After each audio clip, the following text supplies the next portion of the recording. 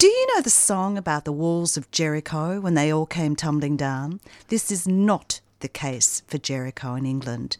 There was a class divide between Oxford University and the nearby working class area of Jericho.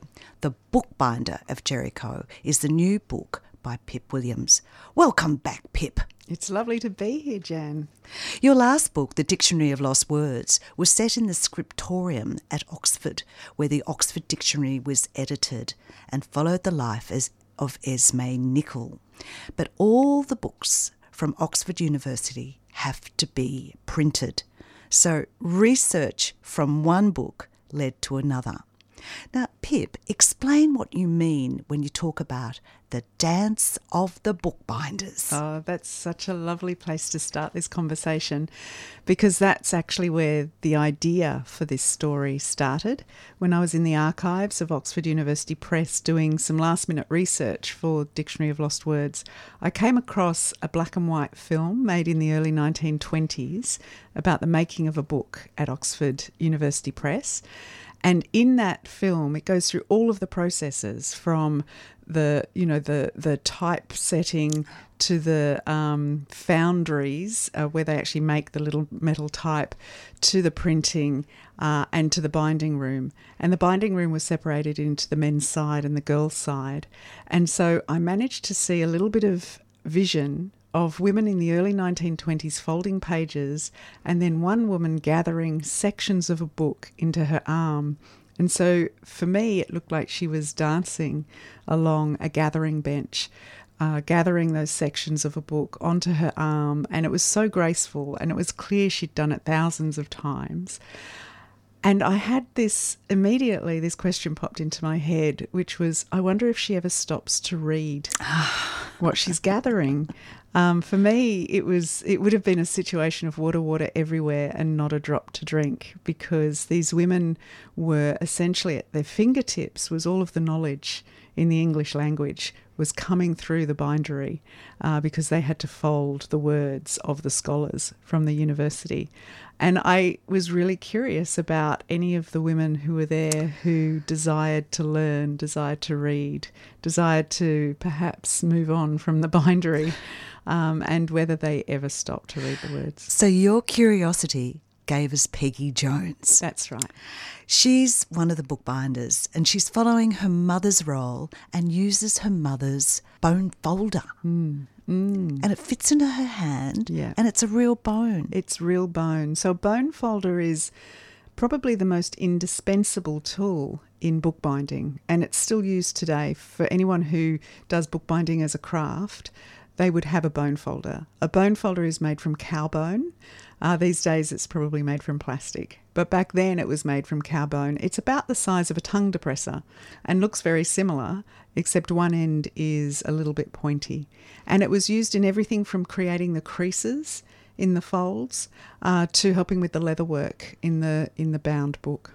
So what happens with the pages when they're not folded correctly? Well, have you ever opened a book when the pages were upside down and sideways? Probably not, because the people doing the folding have folded it in a particular way. So when a sheet comes off the printer, it's quite a large sheet, and it could have anything from 4 to 16 pages per side. And if you looked at a printed sheet, the pages would be all over the place, not in order, not in any kind of obvious order.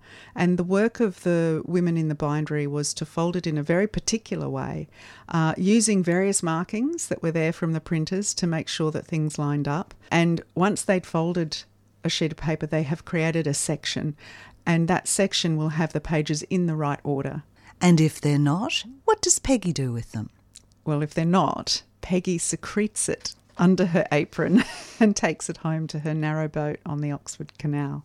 And her sister, that sits next door to her, is very good at origami, and if the pages aren't particularly good, they use it for toilet paper. That's right. So Peggy was in the habit of taking defect copies of books or sections or pages that had been torn perhaps in the process of folding, taking them home. And she and her sister, Maud, they're identical twins. They live on a narrow boat on the Oxford Canal, and it is like a library, like a floating library, but full of books and words that have been rejected. Well, Peggy and her sister Maud sit side by side, and a quote from the book, identical in almost every way, but our gaze betrayed the difference. Maud's gave the impression she was daydreaming or disinterested. Mine was suspicious, and there were lines between my brow that did not exist on Maud's face. But Pip Williams, I'd like you to read from page 180, which actually further describes Peggy's sister Maud. I'd love to. And then there was Maud. My sister had a simplicity that unnerved people, an honesty that made them uncomfortable. It suited most to think that her words were nothing more than sounds bouncing off the walls of an empty room. It suited them to think she was feeble-minded. Ma had known different. Maud didn't find it easy to compose an original sentence, but she chose what to repeat. She understood, I think, that most of what people said was meaningless, that people spoke to fill the silence or pass the time, that despite our mastery of words and our ability to put them together in infinitely varied ways, most of us struggled to say what we really meant. Maud filtered conversation like a prism filters light.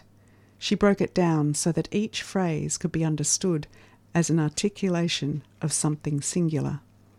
The truth of what she said could be inconvenient. Sometimes it made life easier to misunderstand her. Yes. They lived, as you say, on a canal boat where bookshelves lined their cramped space. Their mother, Helen, loved reading but wanted Peggy to continue at school. Why didn't she? So Peggy, as we've just said, is an identical twin, and I think people probably recognise the kind of person that Maud is. And Peggy had a feeling of obligation to her sister. She had a sense that she needed to stay with Maud, to look after her, to look out for her. And even though she was given the opportunity to continue on into high school, which was actually an opportunity that a lot of girls 100 years ago didn't have necessarily in England. There was an expectation that you would leave school at 12 and start working and helping to contribute to the finances of your family if you were working class. Peggy was very bright, so she was encouraged to stay on, but she felt she needed to leave school to help her mum and also to stay with Maud. Look after Maud. Be responsible for Maud. When their mother died, there was not only Peggy and Maud, but their mother's good friend Tilda with them.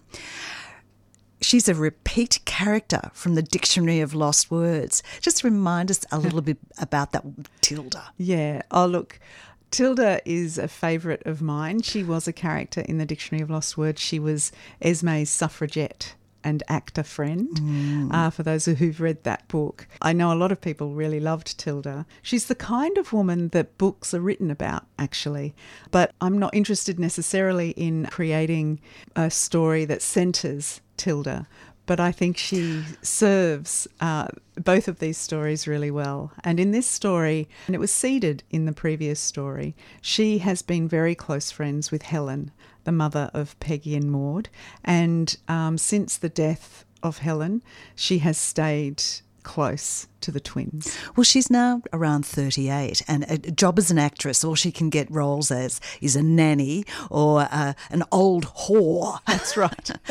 So it's 1914. So what did she decide to do? So Tilda is in this unique situation where she has no family obligation.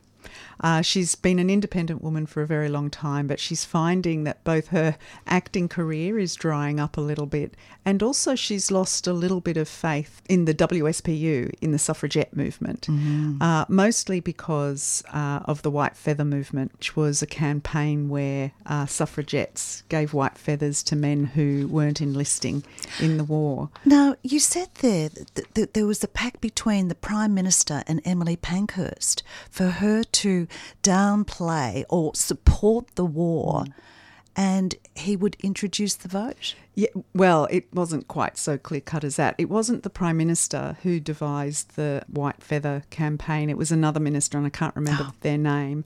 But they did essentially create an agreement, really, with the WSPU that they would cut back on their suffragette activities around suffrage in order to support the war. And so the WSPU were very supportive of the war. Other groups that were part of the suffrage movement were not very supportive of the war. And one of the ways they supported the war was to essentially institute this White Feather campaign. Oh. Yeah. Oh, so they learn more and more. And it wasn't a direct swap for you support us and we'll support you, but it did help. And Tilda went into a completely different occupation. Yeah, so Tilda was still obviously fighting for the right to vote, but she just didn't agree necessarily with this particular turn of events. And she decided that what she would do to help the war effort was become a VAD, which really stands for Voluntary Aid Detachment, so become a volunteer nurse. And eventually she ends up in France at a place called Etap, which had the largest military base. Even then, there was a bit of a class divide, even in nursing. Absolutely, because they were volunteers. And to be a volunteer, you had to be a person of means. And so most of the VADs during World War I were actually middle and upper class women. They were women who didn't have a family to feed and who didn't need to keep working to earn an income. And they did need some of the education that Tilda could offer them. Yes, that's right. So Tilda was sort of unusual because she, in fact, was a working class woman, but she obviously was a very independent woman. And she finds herself with all of these women who she refers to as debutantes. And essentially they really were. You know, they were very young women. They'd lived very privileged lives where they'd had servants essentially doing things for them. Mm-hmm. And so Tilda finds herself in this situation where she's kind of like an aunt and, you know, helping these women to survive on their own with less servants. And, well, she's a regular letter writer back to Peggy and Maud. And one of the letters, she tells Peggy where to find the French letters she stashed on the canal boat. Yeah. Tilda is a very practical woman and very enlightened. She also tells about the brutality of the war, but she also befriends an Australian artist over there. You know, I reckon there might be another story in her. Isabel Ray is a real woman. And I came across her just in my research around World War I, but I came across her paintings and her drawings, actually, because I was really interested in writing this, in doing the research for this. Women have kind of been left out of the history books. And so one of the places I turned to find out about women's experiences of this time and this place is women's art. So it could be their poetry, it could be novels that were written at that time, memoirs. So Testament of Youth by Vera Brittain was one of those memoirs that was really important to my understanding of life at this time. The other thing I looked at was art. And there are a few different women artists at that time, but Isabel Ray was an Australian artist who had been living at Etap in France because it was an artists' colony. Right. And there were artists from around the world living there before World War I. But when war broke out, almost all of them left for home. But she couldn't because her mother was living there with her and her sister. And her mother was very frail and couldn't come back to Australia. So they stayed. And she actually applied to become a war artist for the Australian Defence Force. And they denied her that because she was a woman. And so she became a VAD. She worked at the army base. She befriends my fictional character, Tilda, but she did continue painting. And the War Memorial now holds her collection in their archives, and they are exquisite. And they do give a completely different understanding of World War I at that time from a woman's perspective. A little bit of research goes a long way. It really does. It really does. Jack from the canal boat next door trains as a sniper under his boss from the printing works, Gareth. And if you read the Dictionary of Lost Words, you know what happens to him. But it's Tilda as a nurse to German officers that gives a different feel to the war too. I thought it was really important, I mean, especially looking back. What I'm interested in when I'm writing my stories is the humanity of the time and the place. And I was very interested in what it might have been like to nurse the enemy. And so Tilda gives us an idea of what that might have been like, and I have to acknowledge that I got that from Vera Britton's Testament of Youth, because Vera Britton was actually a VAD at ETAP and she worked in the German ward. So what I know of that comes from her memoir.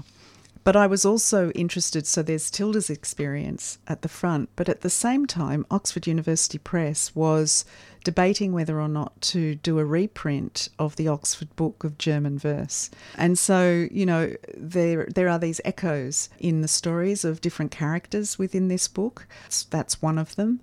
And I was interested in how these things are experienced and resolved. Oxford. Town and gown. Peggy is intelligent and ambitious and thought she would never have a life beyond Jericho and Maud. And on the way to and from the bookbinding, she passes Somerville College. What does she dream of? Yeah, so it's a very interesting, you know, the metaphors are everywhere when you're walking around Oxford. I really don't need to make them up. So Oxford University Press is in the town of Jericho, which is on one side of Walton Street, and Somerville College is immediately opposite the press on the other side of Walton Street, which is Oxford. And so Walton Street is the division between Jericho, a very, very working class suburb at that time of history, and Somerville, which is part of Oxford and the university establishment. And so every time Peggy walks into work, she glances over at Somerville College and dreams of having, you know, being in one of the rooms overlooking Walton Street and reading the books. I should say we have a little map at the front, yes, which is very good. Very good. Oh, right. You get the feel of where they go. Yeah. And then it's Gwen, a Somerville College girl. How does she meet Peggy? Well, that's one of the things about World War I. It really changed the normal order of things. So prior to World War I, there would have been no reason for Peggy and Gwen to cross paths unless it was a servant-master situation. But once the war started, the women who were left at home were basically asked to step up, to do the jobs of men and to volunteer their time to help in hospitals and in other ways. And women from all walks of life did this. And so Peggy and Gwen meet when they both volunteer to read and write letters for soldiers who are convalescing in the hospitals that popped up all over Oxford. Peggy's given the job of writing for the Invisible Man. Who's he? So the Invisible Man, and there would have been many, many invisible men during World War I. It was a brutal, awful, violent war, and the injuries incurred by soldiers were unbelievable. And so there were invisible men all over the place, and these are men who were bandaged from head to toe often, but often their faces were really heavily bandaged because there were a lot of facial injuries during World War I. And Bastiaan is actually a Belgian soldier who has been transported to Oxford and is receiving treatment in Oxford. And Peggy is asked to sit by his bedside after a slight misunderstanding that she can speak French. Her French isn't actually that good. But Gwen's propagated this myth. And so she meets Bastiaan by sitting by his bedside, and she calls him the Invisible Man because he is covered in bandages and she can't see who he is beneath them. And she sits there while he has his terrors, while he's so upset, and eventually he is unbandaged, and there is a wonder of how to kiss a mangled face. But a romance blossoms into something more. Now, I thought you wrote the sex scene so sensitively. I was brought to tears in the canal boat. And Esme and Gareth had good sex too, didn't they? I'd like to think so. Very nicely written. Yes. It's subtle. It's subtle. I sort of feel with sex scenes, like actually any really emotional scene, The more you leave out, the more you allow the reader to fill it in with the things that matter most to them. And so I love that you think that they're beautiful sex scenes, because I imagine what you've done is actually fill in the gaps. And that's what I'm hoping people do. If I don't say too much and I just give a hint of something, we're pretty good at filling in the gaps in a way that suits us best. Well, it wasn't just good sex in the book. It says a lot about you, actually, Jan. You must have good sex. I'm blushing. She's blushing now. It's radio. Now, Bastian also was able to take his own nightmares and reduce his fears. And with that, he was able to help Peggy deal with her own mother's death. And that was a beautiful, different way that he did that. Oh, thank you. Yeah, it was really important, again, to tread lightly on these things, because everybody's experience is slightly different. But I was really interested not only in exploring the experience of women who stay home and who don't necessarily have someone at the front that they're waiting for. And so in Peggy's case, she doesn't have a fiancé or a father or a brother at the front. She does have friends at the front. So it's not about her waiting for somebody to come home, waiting for that telegram. But I wanted to explore women's experiences of the war in that way. But I also wanted to explore the experience of people who flee war. Now, Bastian didn't flee so much. He was an injured soldier, but there are other refugees in this story from Belgium. And I wanted to explore what happens when you have had the trauma of war. And, of course, death and death of friends, death of strangers, seeing death everywhere affects people in various ways. And in Bastian's case, you know, his dead were with him all the time, and he was constantly trying to find a way to put them to rest. So visiting a cemetery. Yes, and so his place of calm was actually a cemetery, which is full of dead, but it's full of dead at rest.